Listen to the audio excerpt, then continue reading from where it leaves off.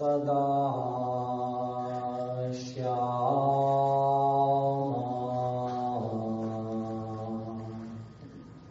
गुरु पादारविन्दौ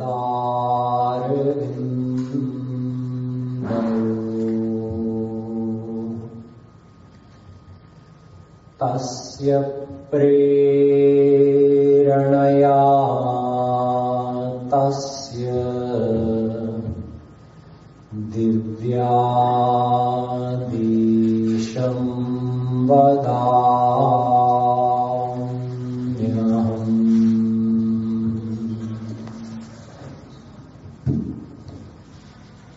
बर्हापीडं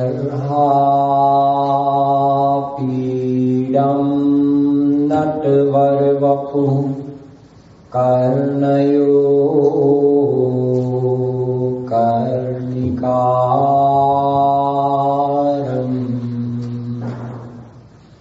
बिभ्रद्वासः कनककपिशम् वैजयन्ती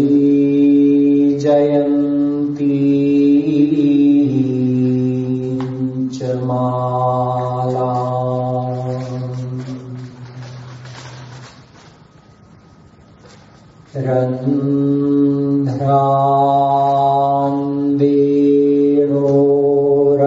रन्ध्रान्देरोरधरसुधया पूरयन् गोपवृन्दैः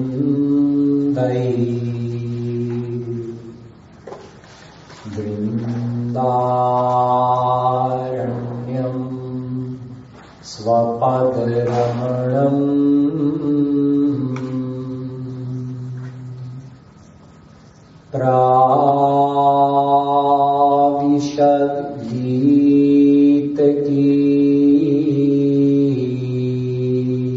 प्राविशद्गीतकीर्तिः अहो वकीयं स्तनकालकूटम्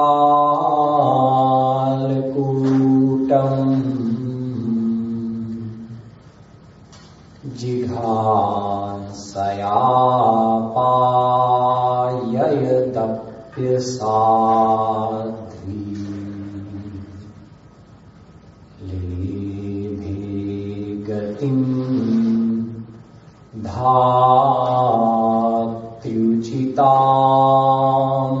ततोऽन्यम्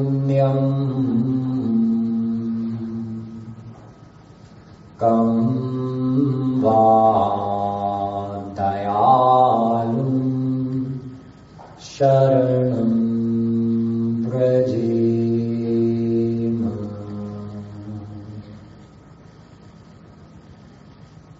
यो ब्रह्माणं विदधाति पूर्वम् यो वै वेदांश्च प्रहिणोति तस्मै तद्ब्रह्म देवमात्मबुद्धिप्रकाशम् मुमुक्षुर्वै शरणमहं प्रपद्ये।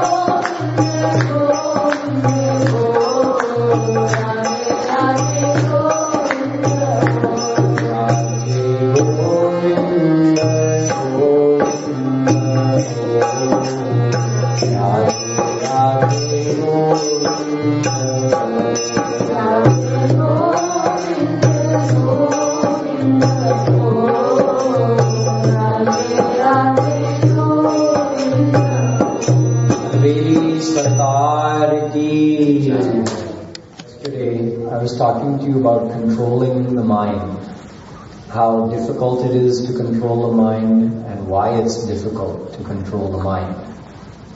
Even Arjun in the Gita raised the same concern to Shri Krishna, because Shri Krishna kept telling him, give your mind to me, attach your mind to me. So Arjun says, this mind is not something solid that I can just get my hands on and hand over to you. If I could, I would do it, but it's not that easy. Chanchalam hi manah Krishna pramathi balavadridham tasyaham nigraham manye vayoriva sudushkaram. Oh Krishna, this mind is more difficult to control than the wind. It is so chanchal.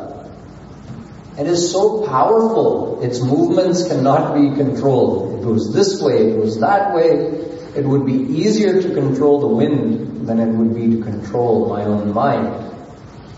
So Shri Krishna said, Asanshayam mahabaho mano durnigraham chalam abhyasena tu kaunteya vairagyena cha grihyate. He agreed that certainly the mind is durnigraha. It is difficult to control.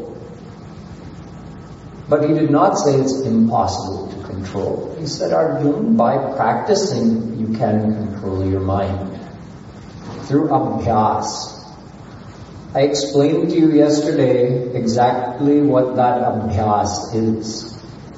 The abhyas means repeatedly thinking about God as a source of happiness, as the source of happiness for our soul. The only source of happiness who could satisfy us perfectly, because God is perfect happiness.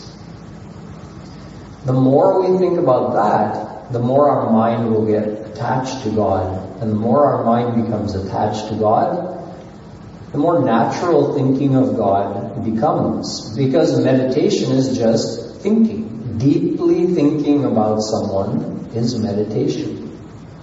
Deeply thinking about God is what we're trying to do when we do dhyan. We form that image in our mind and we try to keep our mind engaged in thinking of that.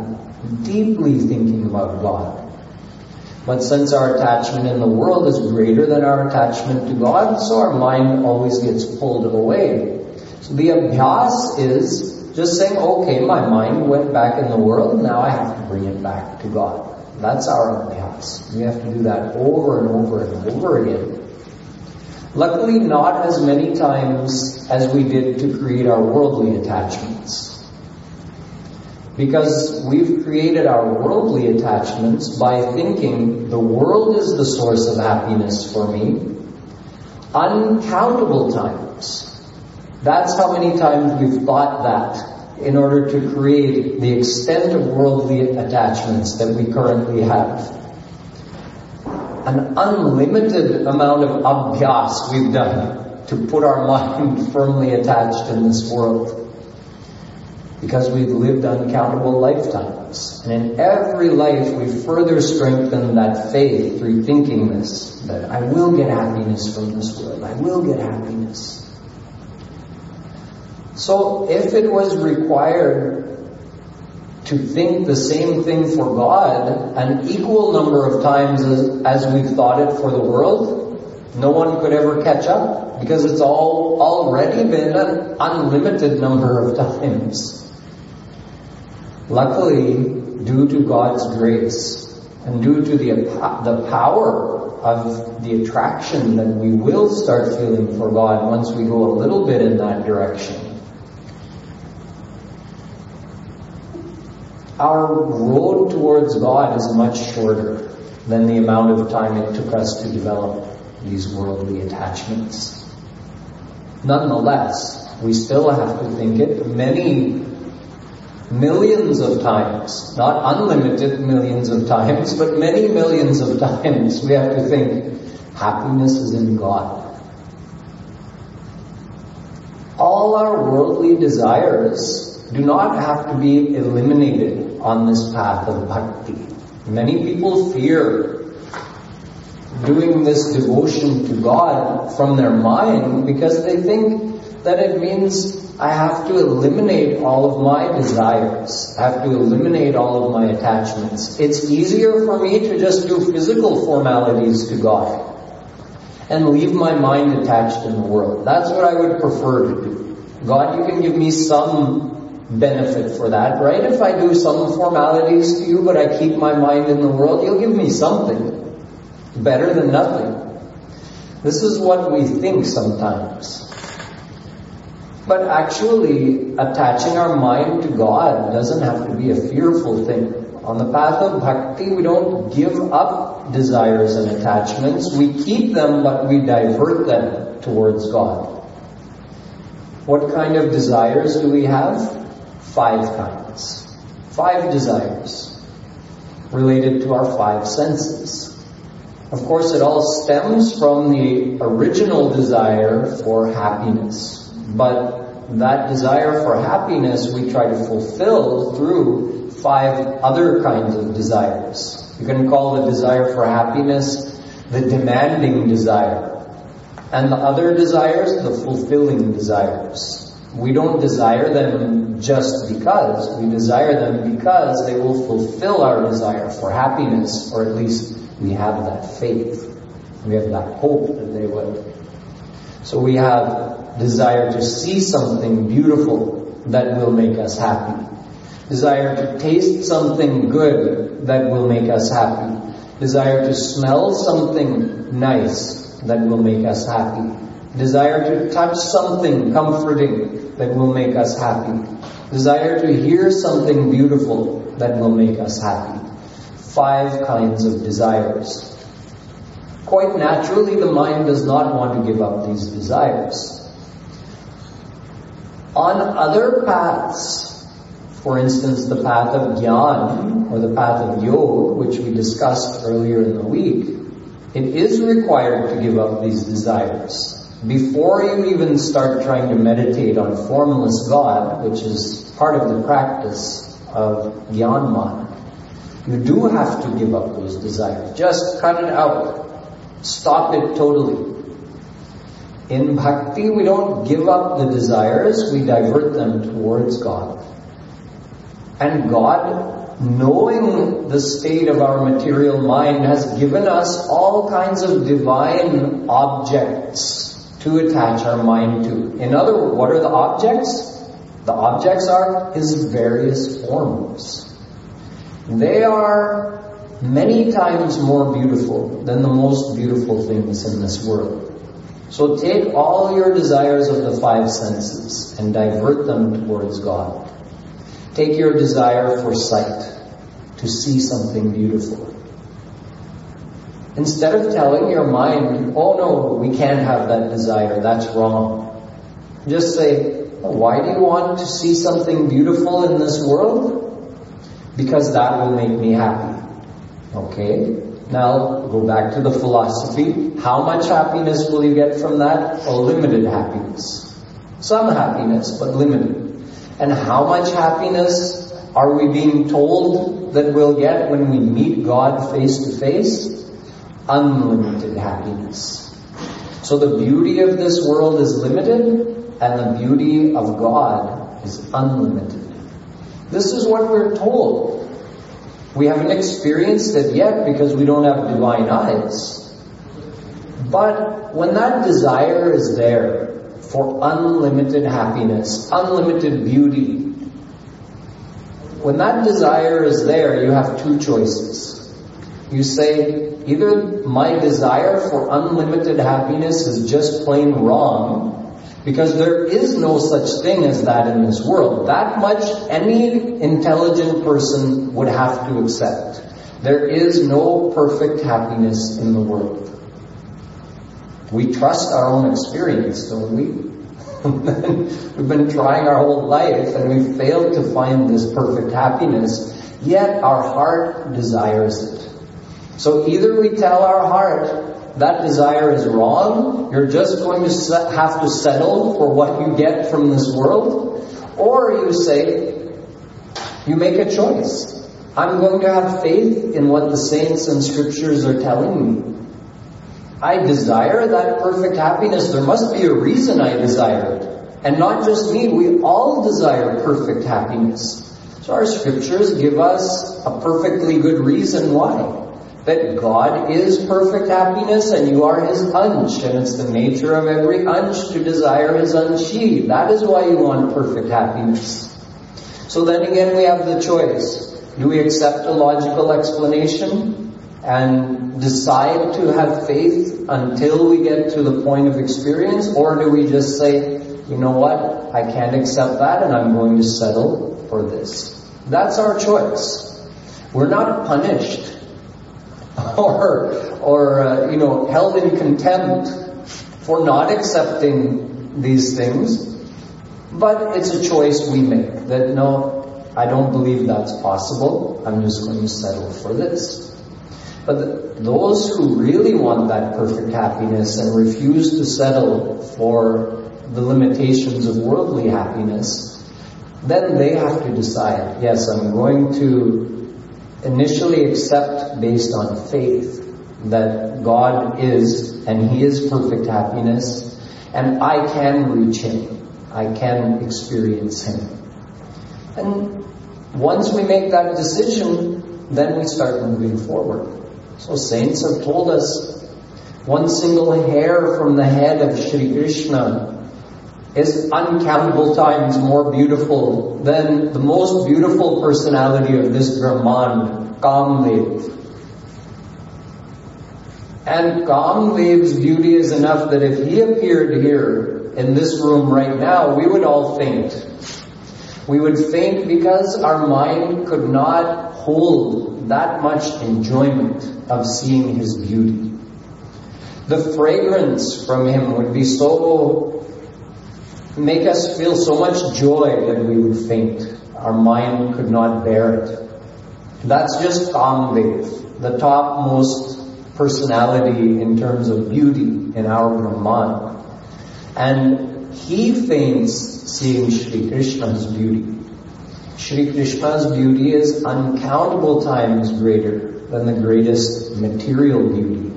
This is how saints have explained it. So we don't have to tell our mind that the desire to see something beautiful is wrong. We just tell our mind, if you want to see the most beautiful thing, then desire for Krishna. Because pretty much all of us, whatever is beautiful to be seen in this world, we've seen it. The only thing that's left is more variations on the same thing. You saw one beautiful face, you've seen them all. Some variation, this one's eyes are a little this bigger, this one's mouth is more shaped like this. Same basic idea. You saw one natural scene, you've pretty much seen them all. You got different variations, but it's not like all of a sudden you're going to see something that's just going to flatten you. Like, oh, I never imagined something like this could exist in this world. No, we've all pretty much seen what this world has to offer. Same thing goes for smell, same thing goes for taste. Yet we keep hoping, oh no, I'm going to find something better. I'm going to find the best thing in this world. So instead of giving up that hope, just divert it towards God. Say, oh, you want to smell the best thing? The divine fragrance of Krishna's natural perfume and the fragrance of the flowers in the divine abode. That's the greatest thing. So like this, you take all of your desires. Imagine if Krishna put His hand on your shoulder. A loving, comforting touch feels good in this world. Imagine what it would feel like coming from Shri Krishna. That's called Brahma Sparsh. Getting actual contact with God. So all of our five senses can be funneled, and the desires that go along with them can be funneled towards Shri Krishna. Then instead of trying to trap our mind in, you see there's an example given. If you tell the mind, no, you have to give up all of these desires, don't go towards the world. That's like trying to trap a bumblebee in a wooden box.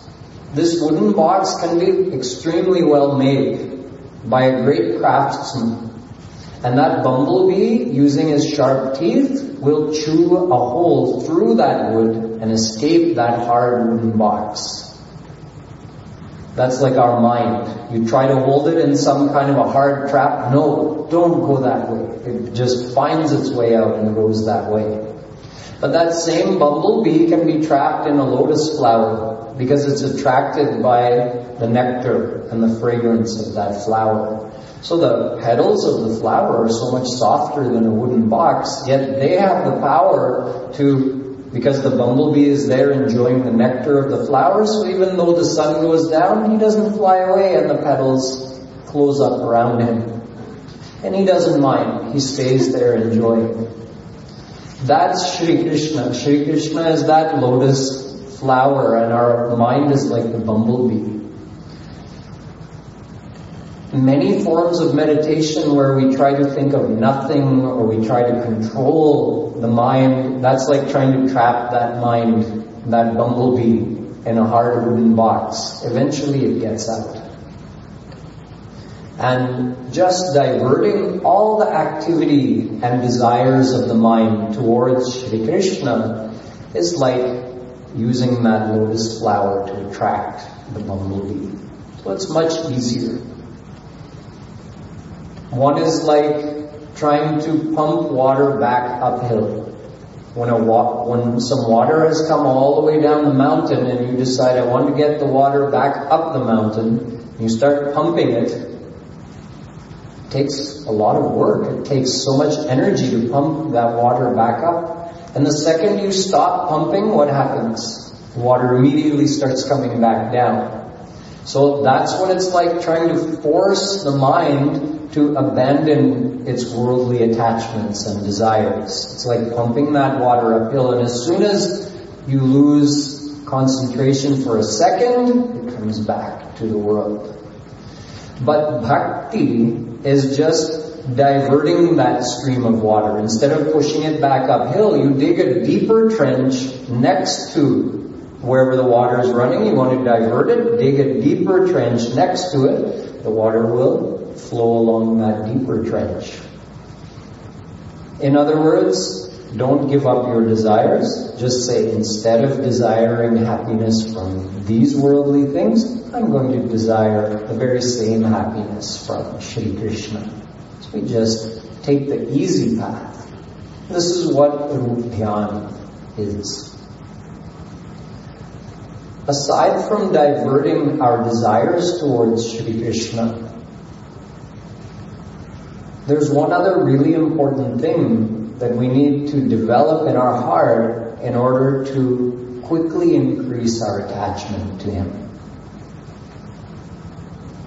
Attachment to Him is important because the more our attachment grows, the more our mind naturally tends in His direction.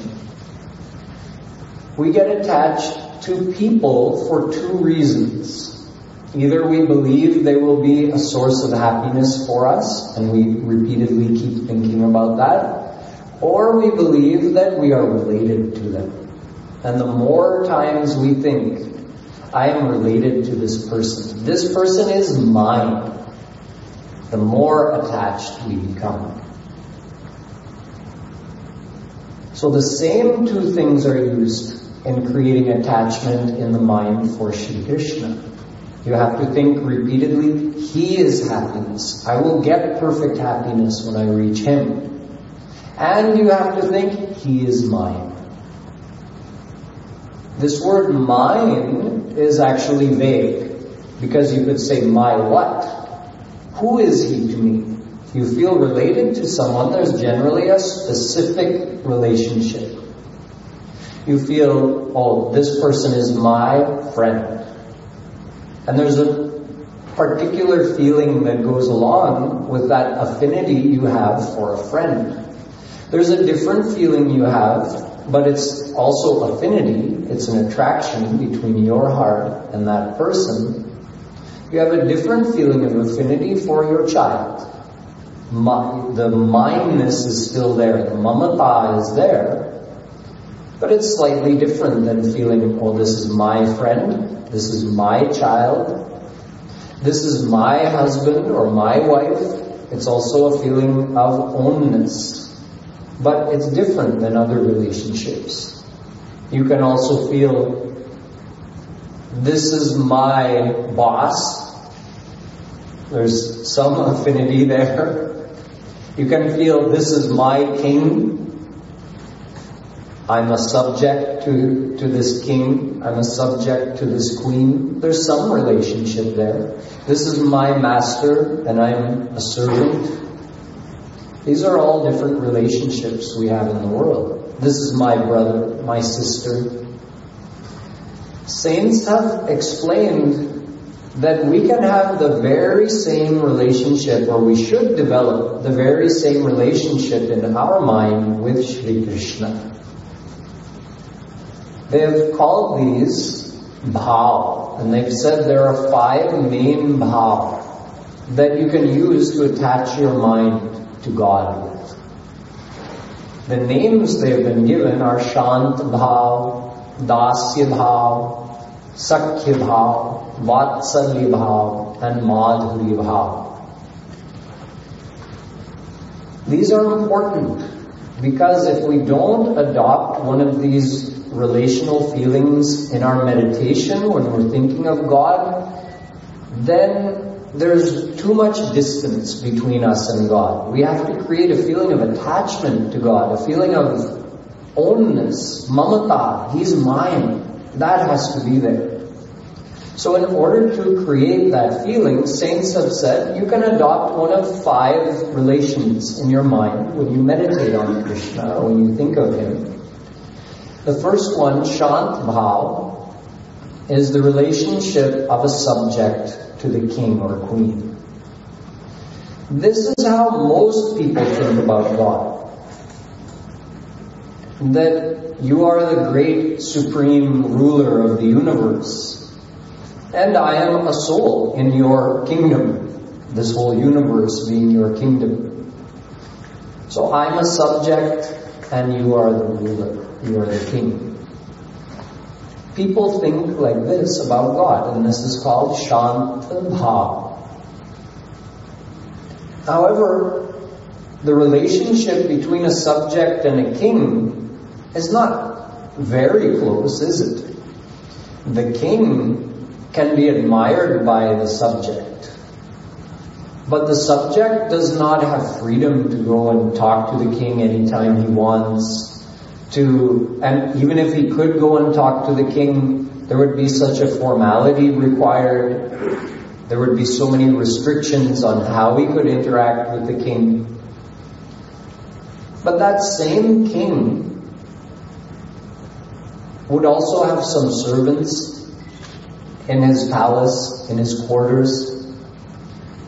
The servant who has to sweep the floor in the king's bedroom, he doesn't have to ask permission from the king to come and do his chores, do his seva. He just knows, okay, it's working hours, I go. At this time I go in. So that servant is much closer to the king, who he views now as his master, not just the king, but he's my master. So he's much closer than an average subject. In fact, even if another head of state comes to visit, that head of state doesn't have direct access to the king's inner quarters, cannot come and meet with the king anytime he wants, but the servant is always around the king and has access to the king's inner quarters. Yet, there's still quite a bit of distinction between the king and the king's servant. Even in your own house, if you have hired someone,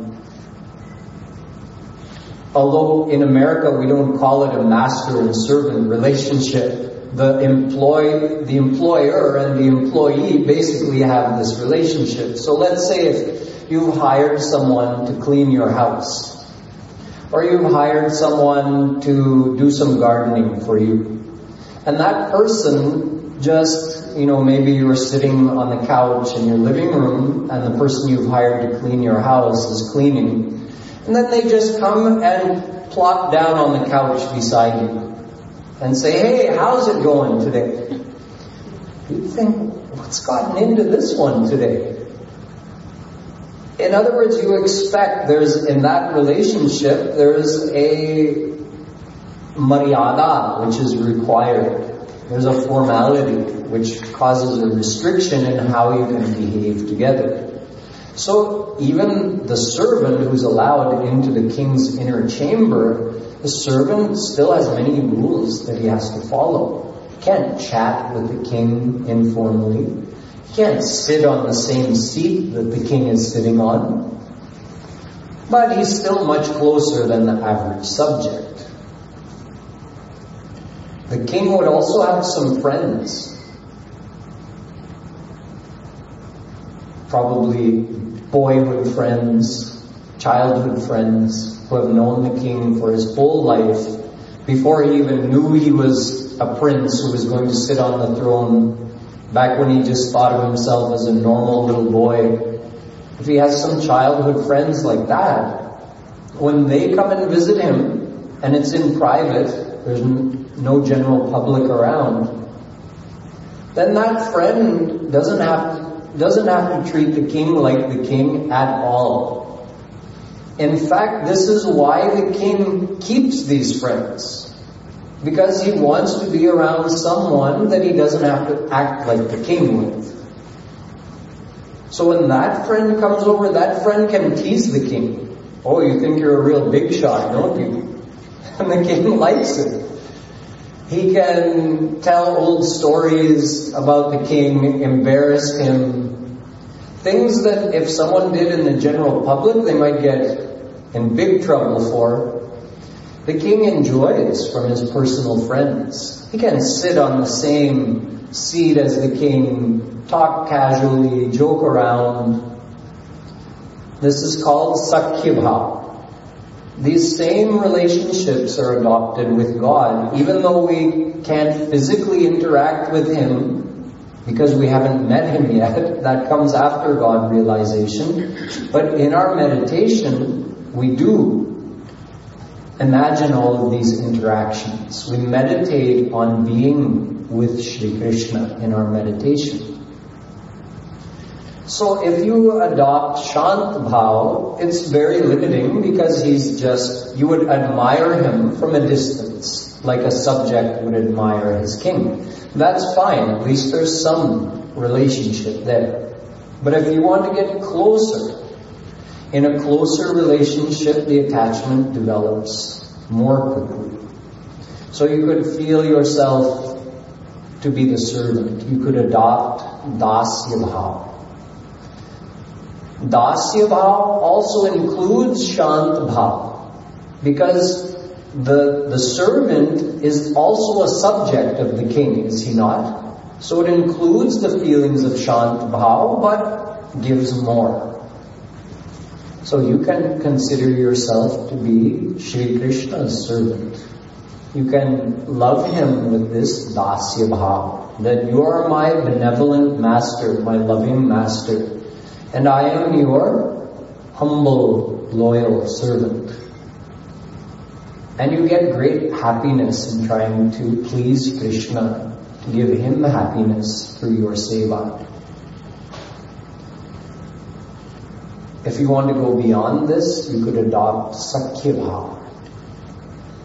Sakyabhava means you actually consider yourself to be Shri Krishna's friend. Now the first two, someone may say, these are quite natural. No one would have much hesitation in adopting Shant Bhav or Dasya Bhav, because you're giving that full respect to God. And you feel like you're in your proper place, right? He is great, I'm small. But someone may have some hesitation in adopting Sakyabhava, because they may say, how dare a soul think of themselves as being equal with Shri Krishna?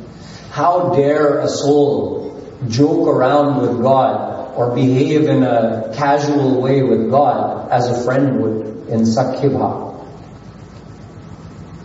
So Shri Krishna has said in the Gita Ye yatha mam prapadyante tas tathaiva bhajamyaham. However you love me, I will love you the same way in return.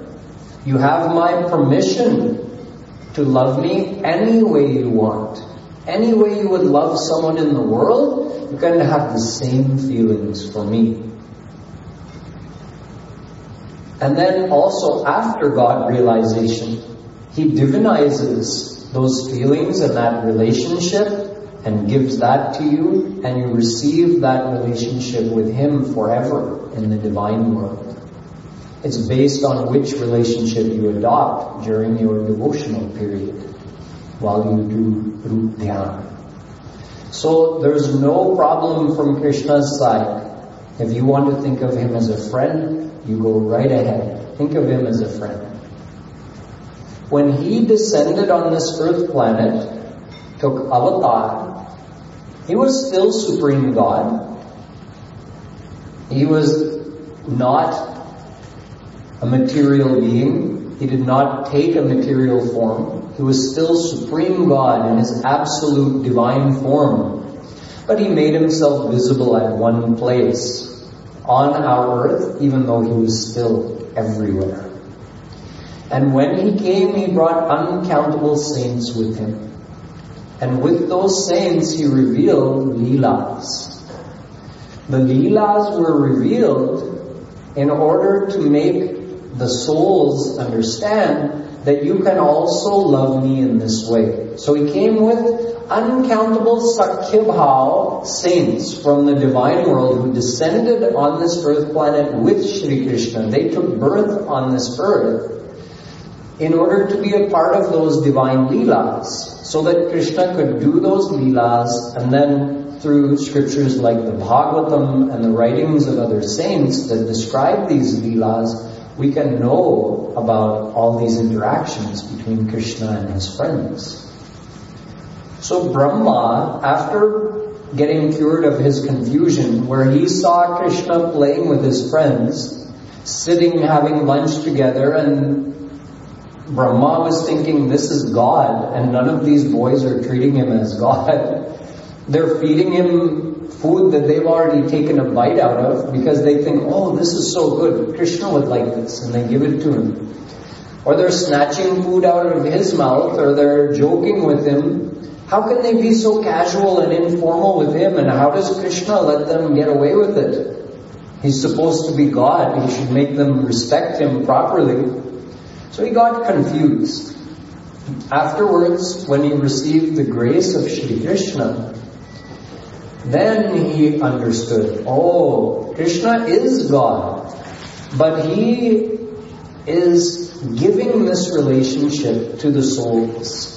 Those saints, those souls who worshipped Him with Sakhya Bhav, He gives them that Sakhya relationship permanently with Him in the divine world. So He says, Aho bhagyam Nanda Rupa Vrajaukasam Yanmitram Paramanandam Purnam Brahma Sanatanam. This is from the Bhagavatam. He says, so great are these friends of Shri Krishna, these Gwalvals. They're not ordinary boys. He says they are Purnam Brahma Sanatanam Mitram. They are the eternal friends of Absolute Supreme God. Imagine. How great are these Gwalvals, the friends of Shri Krishna. So these Gwalvals, they had no restriction in how they had to act with Krishna. When they played a game, and don't think Krishna was acting, that, okay, I've said in Gita that however you love me, I have to love you the same way in return. So, okay, this soul considers me to be a friend, and even though I don't need anything from anybody, I'm going to act as this soul's friend. No, he forgets actually. Due to the effect of his special power called Swarup Shakti, in this situation, that power actually makes God lose the awareness of his godliness. And he's only aware of that relationship with that saint, with that soul who's God realized. So he is only aware of this Sakhya relationship between him and his friend. He actually sees that person as his friend, not as a soul and I'm God, but a friend. And just like you want to be around your friends, you want to make your friends happy, in the same way, Krishna wants to be around his friends. He wants to see them happy. He wants to play with them and spend time with them. And in this interaction, both Krishna and the saints who have that Sakhya Bhav, they enjoy a higher divine bliss, actually, than just seeing God as, oh, he's my king. This bliss of Sakhya Bhav is further enriching. And it includes Dasya Bhav and Shant Bhav. But there's another form of loving God which is even higher than this, and it is called Vatsalya Bhav. In Vatsalya Bhav, you love God as your child. See, the king would also have parents. So the king's mother, you can be sure that although she may in public give proper respect to the king, but in private, you think the king can escape getting scolded by his own mother? No way. You may be the king for all of those people, but you're my son. And if I don't set you straight, who's going to? In the very same way, Shri Krishna's relationship with Mother Yashoda had this opposite thing where the king, who was supposed to be in charge of everybody, is now taking orders from someone else. God, who is supposed to be the Lord of the whole universe, he is now dependent to Mother Yashoda. Not just not that he has said, oh, okay, you worshipped me with Vatsalya Bhav, so I have to do this. No. He accepts in his heart completely, you are my mother. So he becomes dependent to that soul. Just like a young child becomes dependent to his parents, wants his parents' attention, will even cry when he doesn't get something he wants. One time Naradaji came from the divine world to visit Shri Krishna, thinking that let me see what God is up to here. He's come and he's visiting this earth planet. Let me also see what is he up to. So he came down and he saw that there's this young boy and he's crying to get into his mother's lap.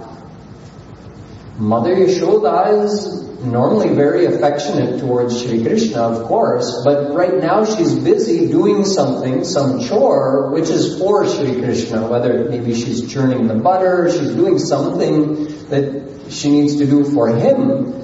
And he has come, and in his young innocence, he's demanding to get into her lap now. And she's saying, no, I'll take you in my arms after, when I'm done this. Right now, go and play. Krishna will not be denied. He wants to be in his mother's arms right now. He's so attached to her. So he starts stomping his feet on the ground. He's crying. He even drops down on the ground and rolls around like you see little kids do when they really throw a temper tantrum. He's doing all of that. So Naradaji is thinking, is the boy God or is that woman God? I thought that God had come in the form of Shri Krishna in the male form, but here it looks like this woman must be God. Because I thought the soul would cry to get into God's arms.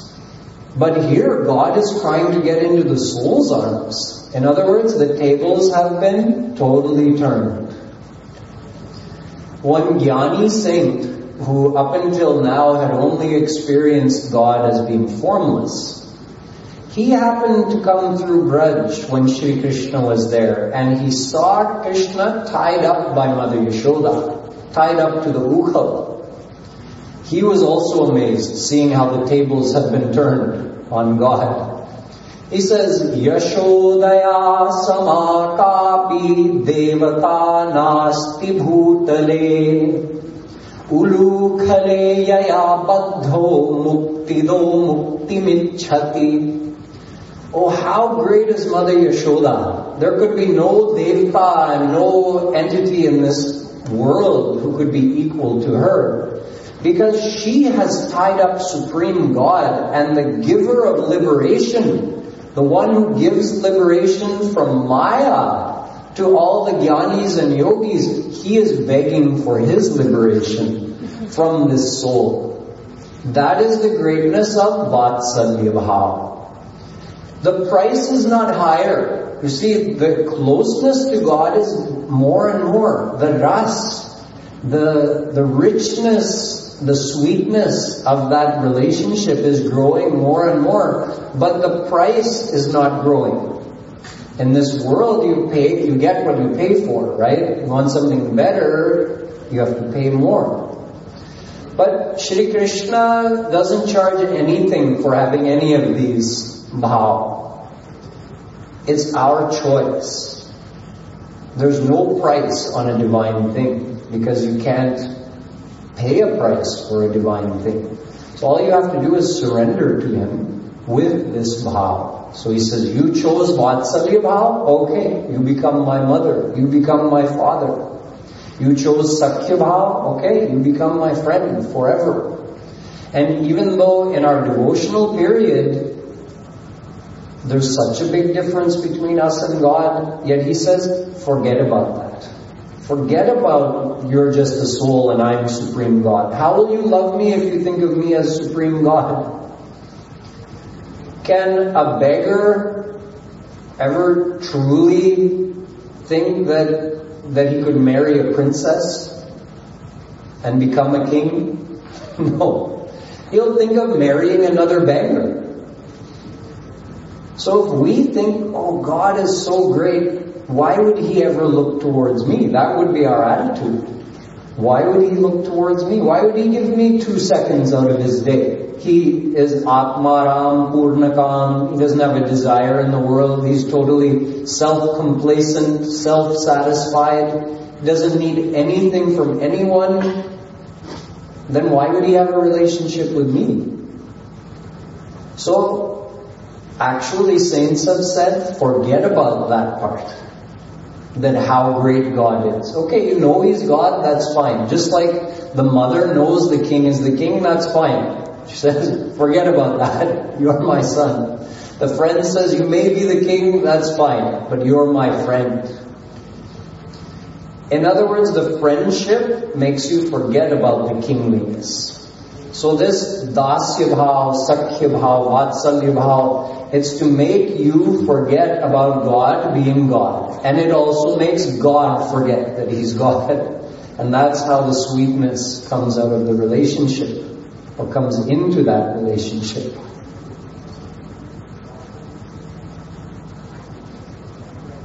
There's a good example of this in the Gita, that although Shri Krishna was Arjun's Sakha, he was his friend and cousin,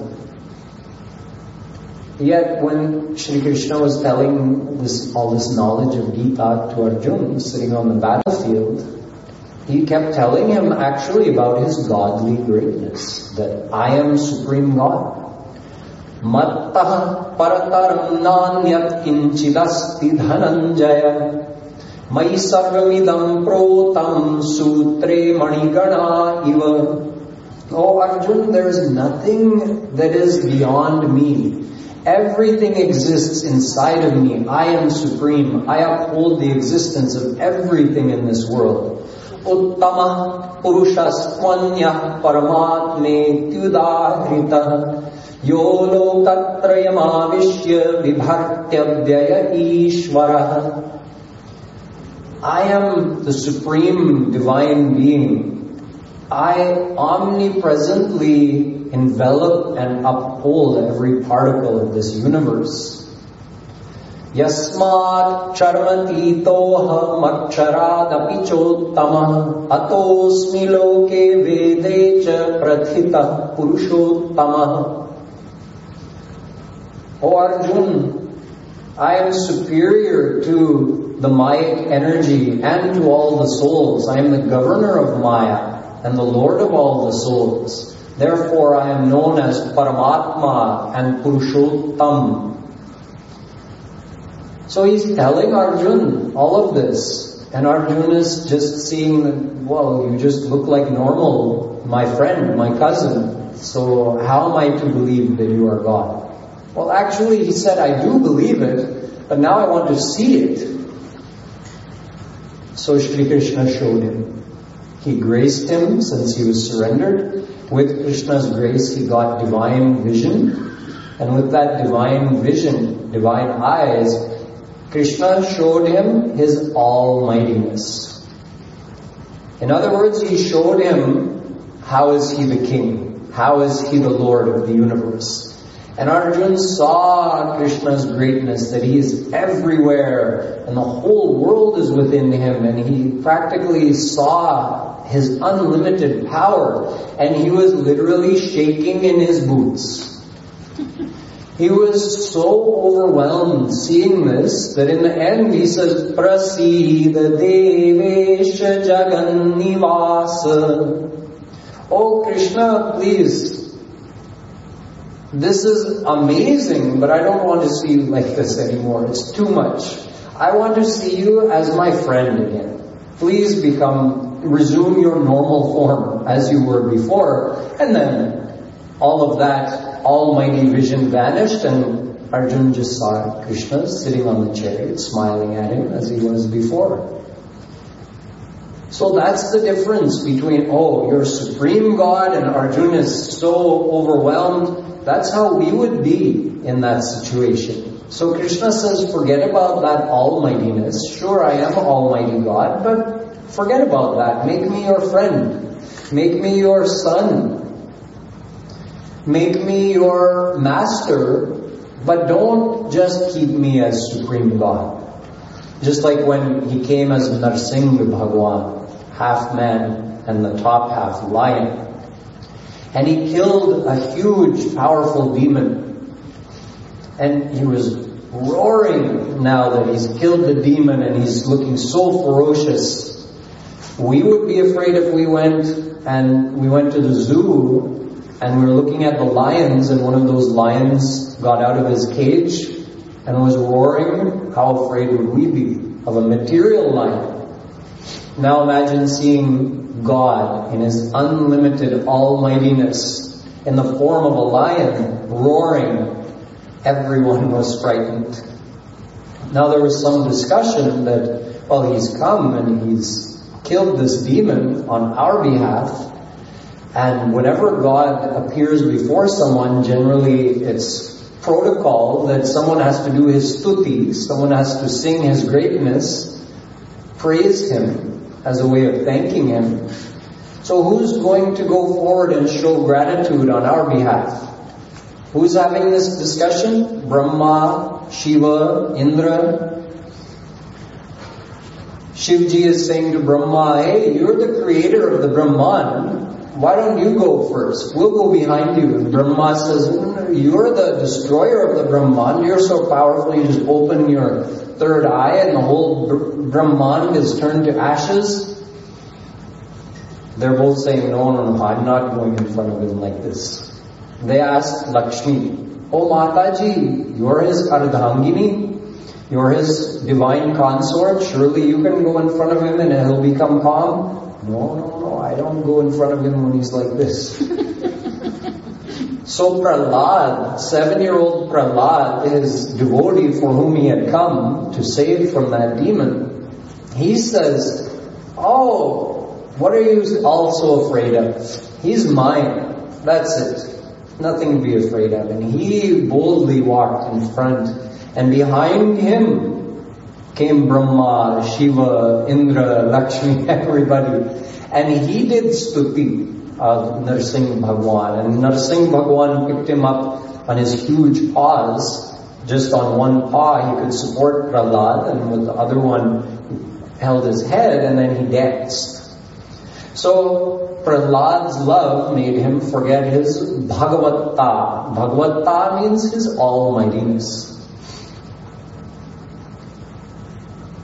In this way, if we really want to really delve into the meditation and develop real feelings of love and attachment for God through our meditation, then we have to add one of these bhav. We should adopt one of these bhav in our mind and actually picture ourselves in the meditation interacting with Shri Krishna according to that bhav. Now there's one more bhav, Madhurya bhav, which actually incorporates all of these. I'll explain more about that tomorrow, and I'll also talk about a couple more important points that you will want to keep in mind in order to get maximum benefit from this Roop Dhyan. Today, we'll spend the rest of our time doing some meditation. Before we do that, is there anyone who wants to ask any question?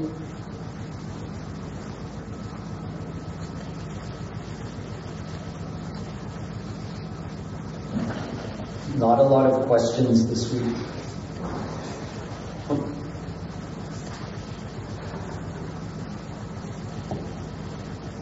I guess you've all heard me speak so many times.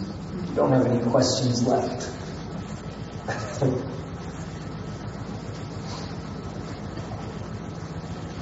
Today's meditation will be to incorporate these bhav. So go ahead and close your eyes.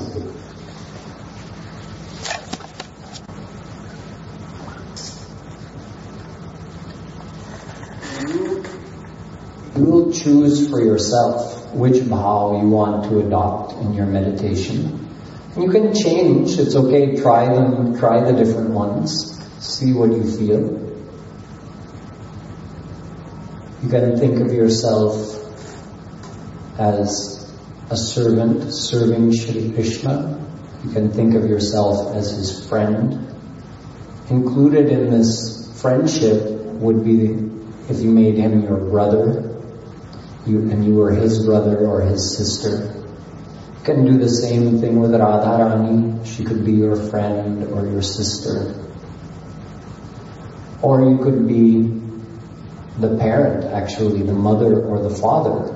And Shri Krishna or Radharani could be anywhere from a newborn baby up to a full-grown youth.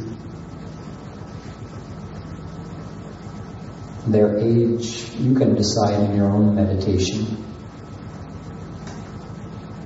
And in Madhuri Bhava, which I'll explain more tomorrow, that's the feeling of beloved, divine beloved, soul to God relationship, which incorporates all the relational feelings of the human heart.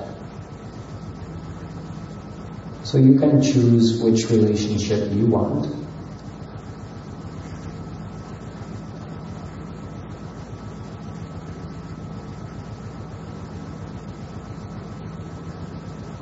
If you're having trouble focusing, you can also try adding in a lila, a Sakhya Bhava lila, where Krishna is playing with his friends and you also join in. A Vatsalya Bhava lila, where Shri Krishna is with his mother or you are his mother. And something is happening, some interaction is happening. Or you can reenact a lila that you've heard of from Bhagavad or from Surdas or any other great saint. You could consider yourself to be a gopi and join in any Madhuri Bhava lila with Radha and Krishna. So you can add in the lila, you can use any of your five senses or all of your five senses. If you're not a visual person, then use your other senses. These are all options. You don't have to try to do them all at once. Just if you find that your mind is wandering, then try something different and see if that will be able to hold the attention of your mind.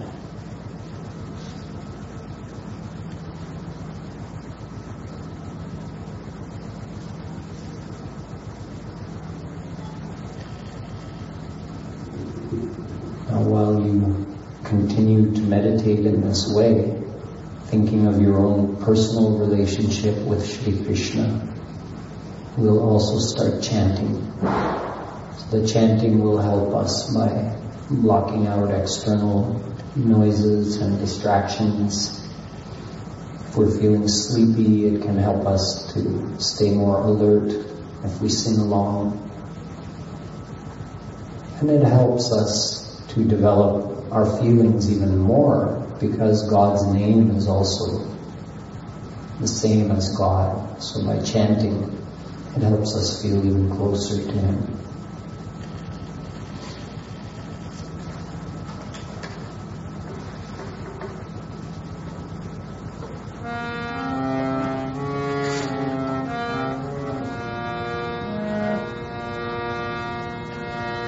Radhe Radhe Govinda Govinda Radhe Radhe Radhe Govinda Govinda Radhe Radhe